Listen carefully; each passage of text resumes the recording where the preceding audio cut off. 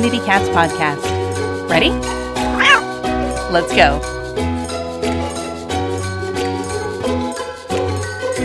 Welcome to the Community Cats podcast. I am your host, Stacy LeBaron. I have been involved helping homeless cats for over 20 years with the Merrimack River Feline Rescue Society. The goal of this podcast is to expose you to amazing people who are improving the lives of cats. I hope these interviews will help you learn how you can turn your passion for cats into action. Today, we're speaking with Hasara Lay. Hasara is the founder of Catexplorer, a community, movement, and lifestyle brand for people who explore the world with their cats. She's also mum to two rescue cats, Lumos and Noxie, who love going hiking, to cafes, wineries, and to the beach with Hasara and her husband. Hasara is also co-host of the Catexplorer podcast. Each episode, they chat to a cat explorer or a cat expert and learn from them and laugh from them. Hasara, welcome to the show.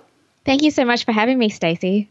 I just wanted to welcome you. You are from Australia, is that correct? Yes, that's correct. I'm in Sydney.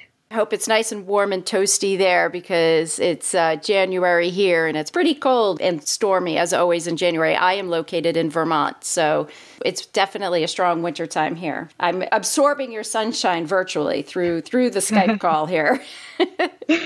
We're happy to send some to you. It's getting very hot here. So tell me a little bit about your interest in cats first, and then we'll get into the explorer part. But how did you become a cat person? I suppose it started a very long time ago as a child when, we actually had our family cat follow us home for about 1 kilometer. We were out on a walk and she decided that she was going to just be a part of our family and followed us home and walked into our house and made herself home in our family. And I guess I've never looked back. She really cemented herself in our family and made me realize how amazing cats can be. That's great. So it's one cat made this great impression on you.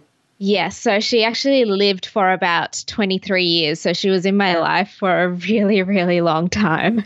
Wow, that's amazing. So tell me about the Catexplorer website. How did you think about this idea? Was your 23-year-old cat a cat explorer, or was that something that has developed over time? Just tell me how that thought process came about in developing the idea of Catexplorer.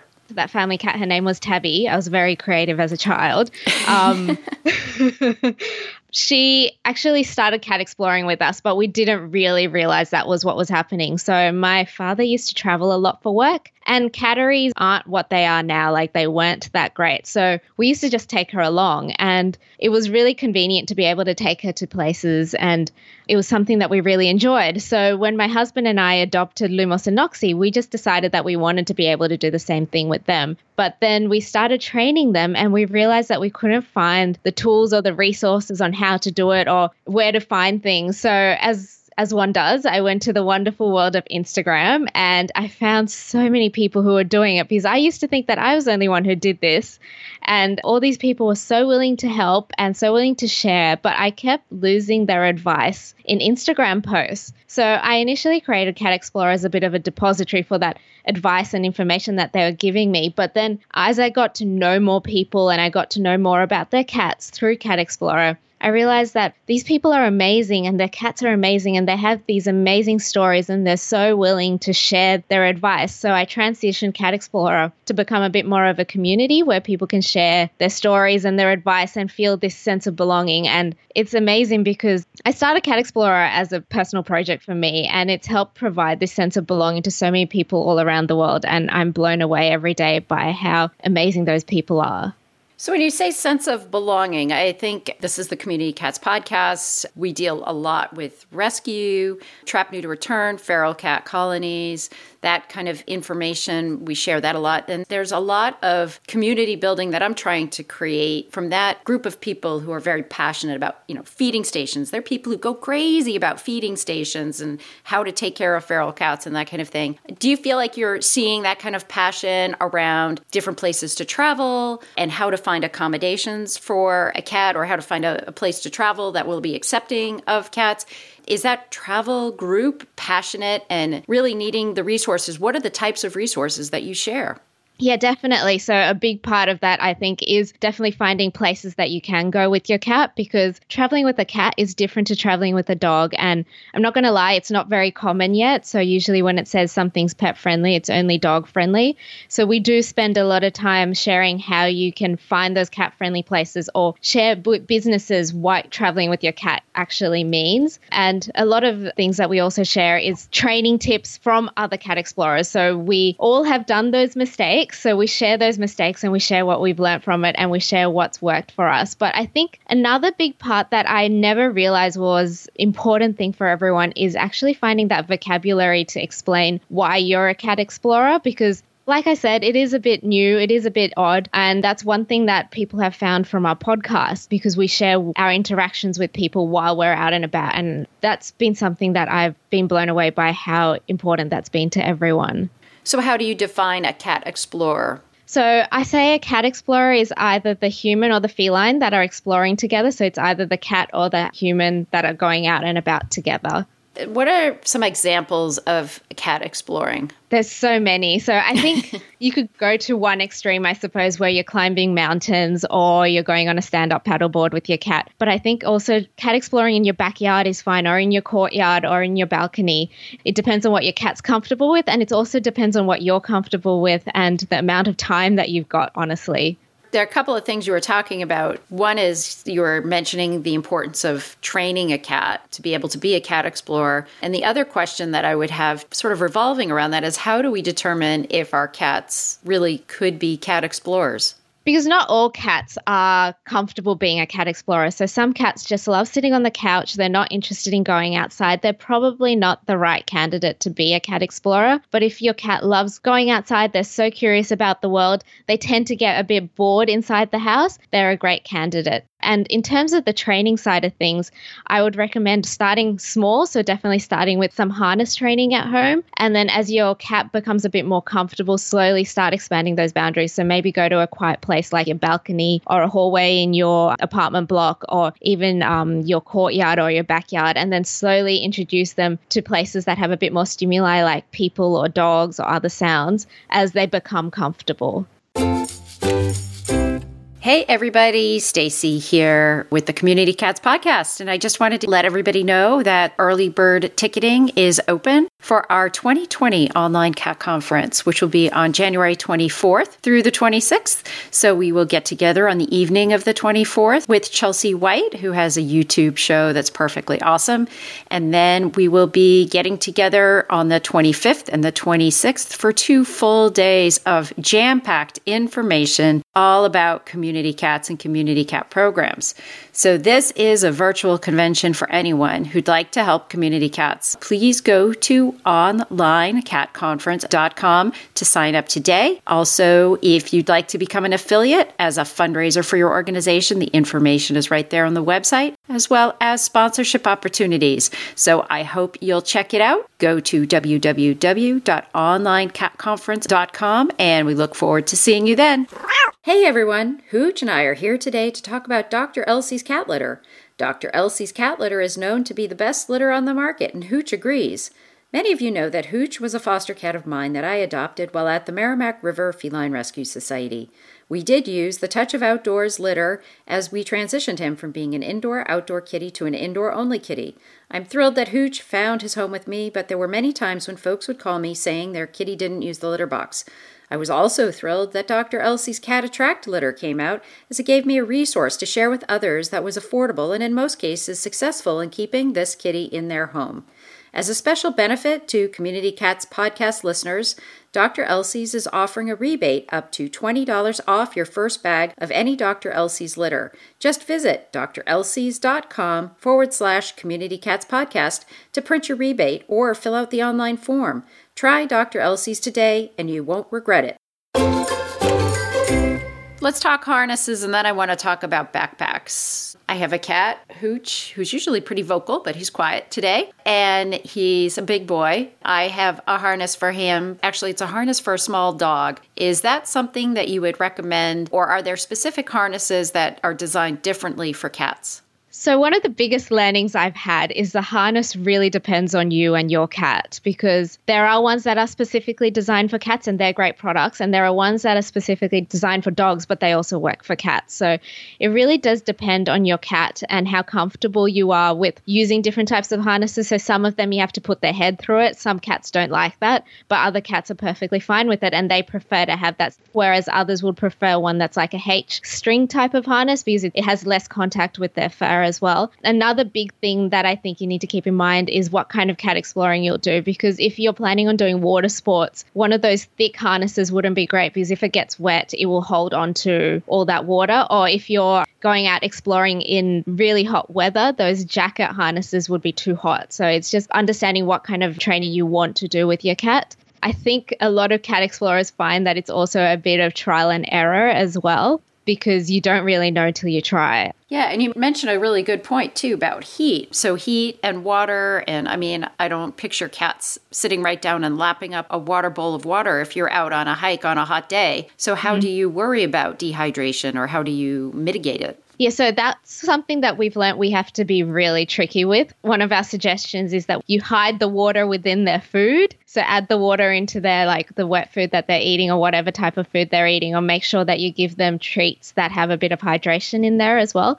We do have cats in our community who have actually learnt to drink water through a syringe, as you would when they were feeding them when they were kittens. But I think that's a minority compared to the ones that you do have to hide that water in there. Taking that to the next level, too, in looking at some of the backpacks that I've seen, on social media and various places, those kind of look a little hot, too. How is the ventilation dealt with in backpacks? A lot of the Catexplorer backpacks actually have mesh windows, which make sure that there's airflow. And the ones that tend to come with the bubble, which we also have two that do that, you can actually change that out to a mesh window for those hot days. So that makes sure that there's a bit more ventilation in there. And I always wonder, do cats just sit in those backpacks? I've never used a backpack for my cat. So do they move around? I mean, how does it feel when it's on your back? It's something that I've gotten used to. I think the first time I was a bit like, oh, what are they doing there? Our cats actually like to stick their paws on, so they're tethered in or leashed in, but they stick their paws on the side and they like to look out over the top, which generates a lot of frozen stares and doubles takes when we're out and about. Some cats do like to sit in there. One of our cats, when he's a bit tired, he likes to curl up in the bottom. And then we also have some cats who like to sit on the top of the bag as well.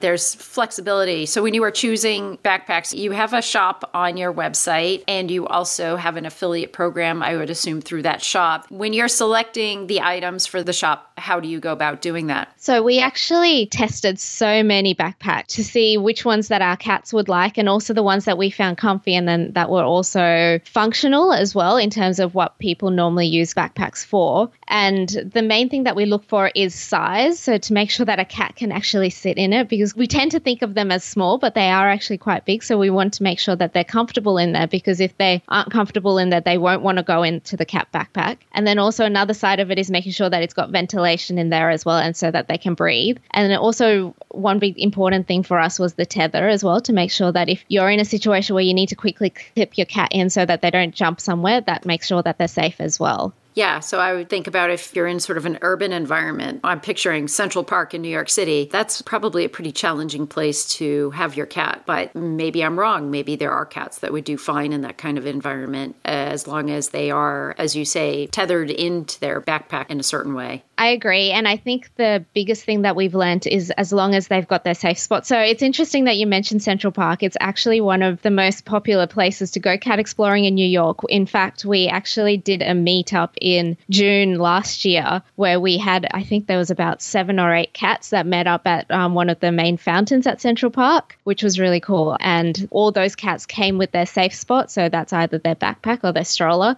so that when they felt a bit overwhelmed, they could jump into that safe spot and have a bit of a timeout. With that being said, flying with your cats, traveling in the car, is that an area that you cover also? How to fly with cats? What airlines are the best? I had the privilege back in August driving my daughter and her cat Maggie from Vermont to Chicago, which involved just one overnight. And Maggie was known to be a high-stress cat. She was moving to Chicago, so we took this 2-day trip. Maggie was wonderful the whole time, but she hardly ate, and I don't think she drank much either. Do you cover those kinds of components too? Yes, definitely. So traveling in the car is a big part of cat exploring because typically if you're going to a space that's cat friendly, you do need to go in the car. So that's definitely something that we cover. And we do cover traveling in planes as well. The challenge with traveling in planes is that we find requirements change quite often. For example, you could have flown with a certain airline to a certain place last year, but then this year the requirements will be different. So that's something that we always recommend that people look up before they get to the airport, just to make sure that they've got everything under control.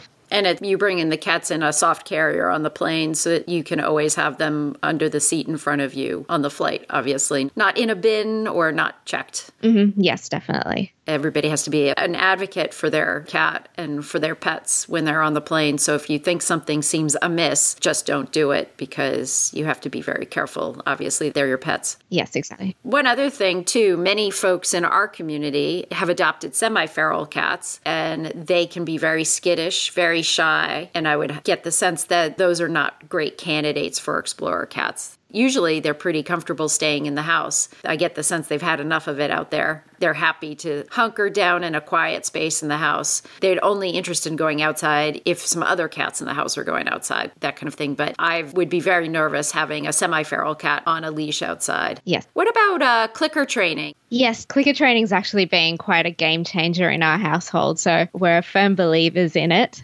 I think a lot of what clicker training is great for is also providing that enrichment at home when you can't get out and about, because I would love to take my cats on a walk every single day, but it's not always possible. On those days that we can't do that, we'd use clicker training. And we've also got quite a few cat explorers who now do agility with clicker training while they're out and about, which is really cool to see. I really think that clicker training is going to be growing in popularity for cats more and more. I mean, I see references to it so often. And in February, we're going to be having a behavior day on the Community Cats podcast, a webinar all day on behavior.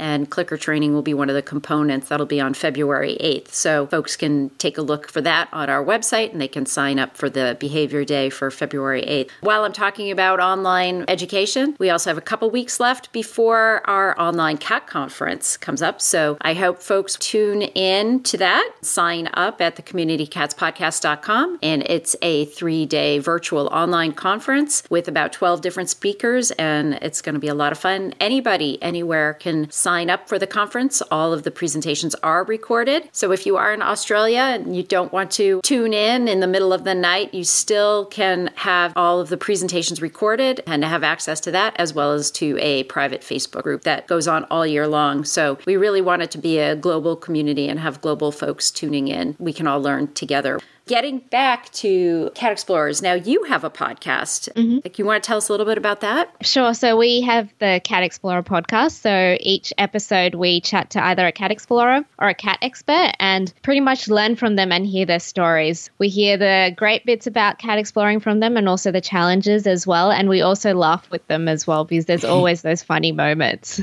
Like the first time I put on Hooch's harness and the first thing he did was just sort of flop over on his side. I think that's the typical reaction from a cat. He's like, what is on this? And I want to get this off.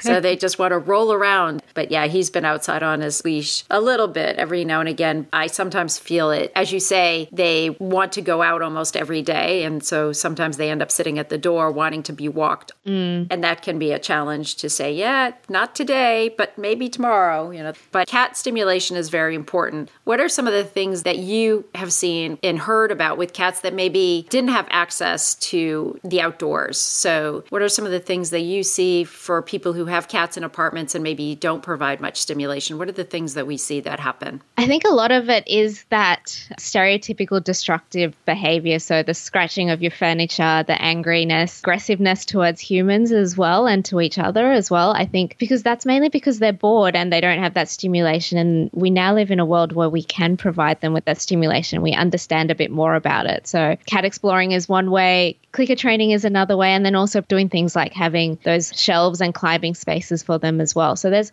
lots of different ways that we can enrich their lives now. Do you want to share a little bit with us the special page that you've created for our listeners today? Yeah, one of the big things that we try to do with Catexplorer is that we like to support our rescues around the world as well as do whatever we can to help you guys out as well. So what we've done is we've created a special page for the listeners of the Community Cats podcast at catexplorer.co/communitycats. And we'd love to hear all the amazing work that you're doing and seeing how we can help you as well. And we're also working on setting up an affiliate program for rescues and programs like that. So feel free to reach out to us via a form that's on that page and we will get back to you. That's great. Thank you so much for setting that up. Really appreciate that. So hopefully folks will check that out. I would encourage you to do so. Do you know the address for your Instagram? Because I think it's a beautiful page. So the photos are just awesome. Oh, thank you.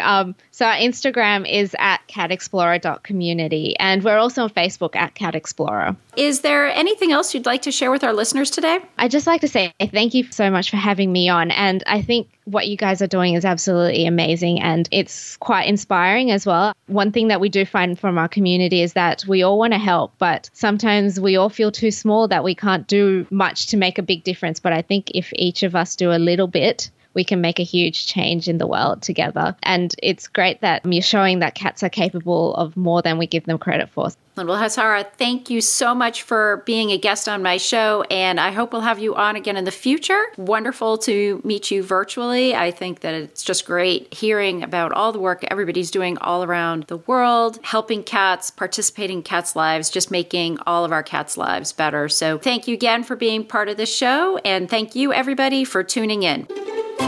Thank you for listening to the Community Cats podcast. I would really appreciate it if you would go to iTunes and leave a review of the show. It will help spread the word to help more community cats.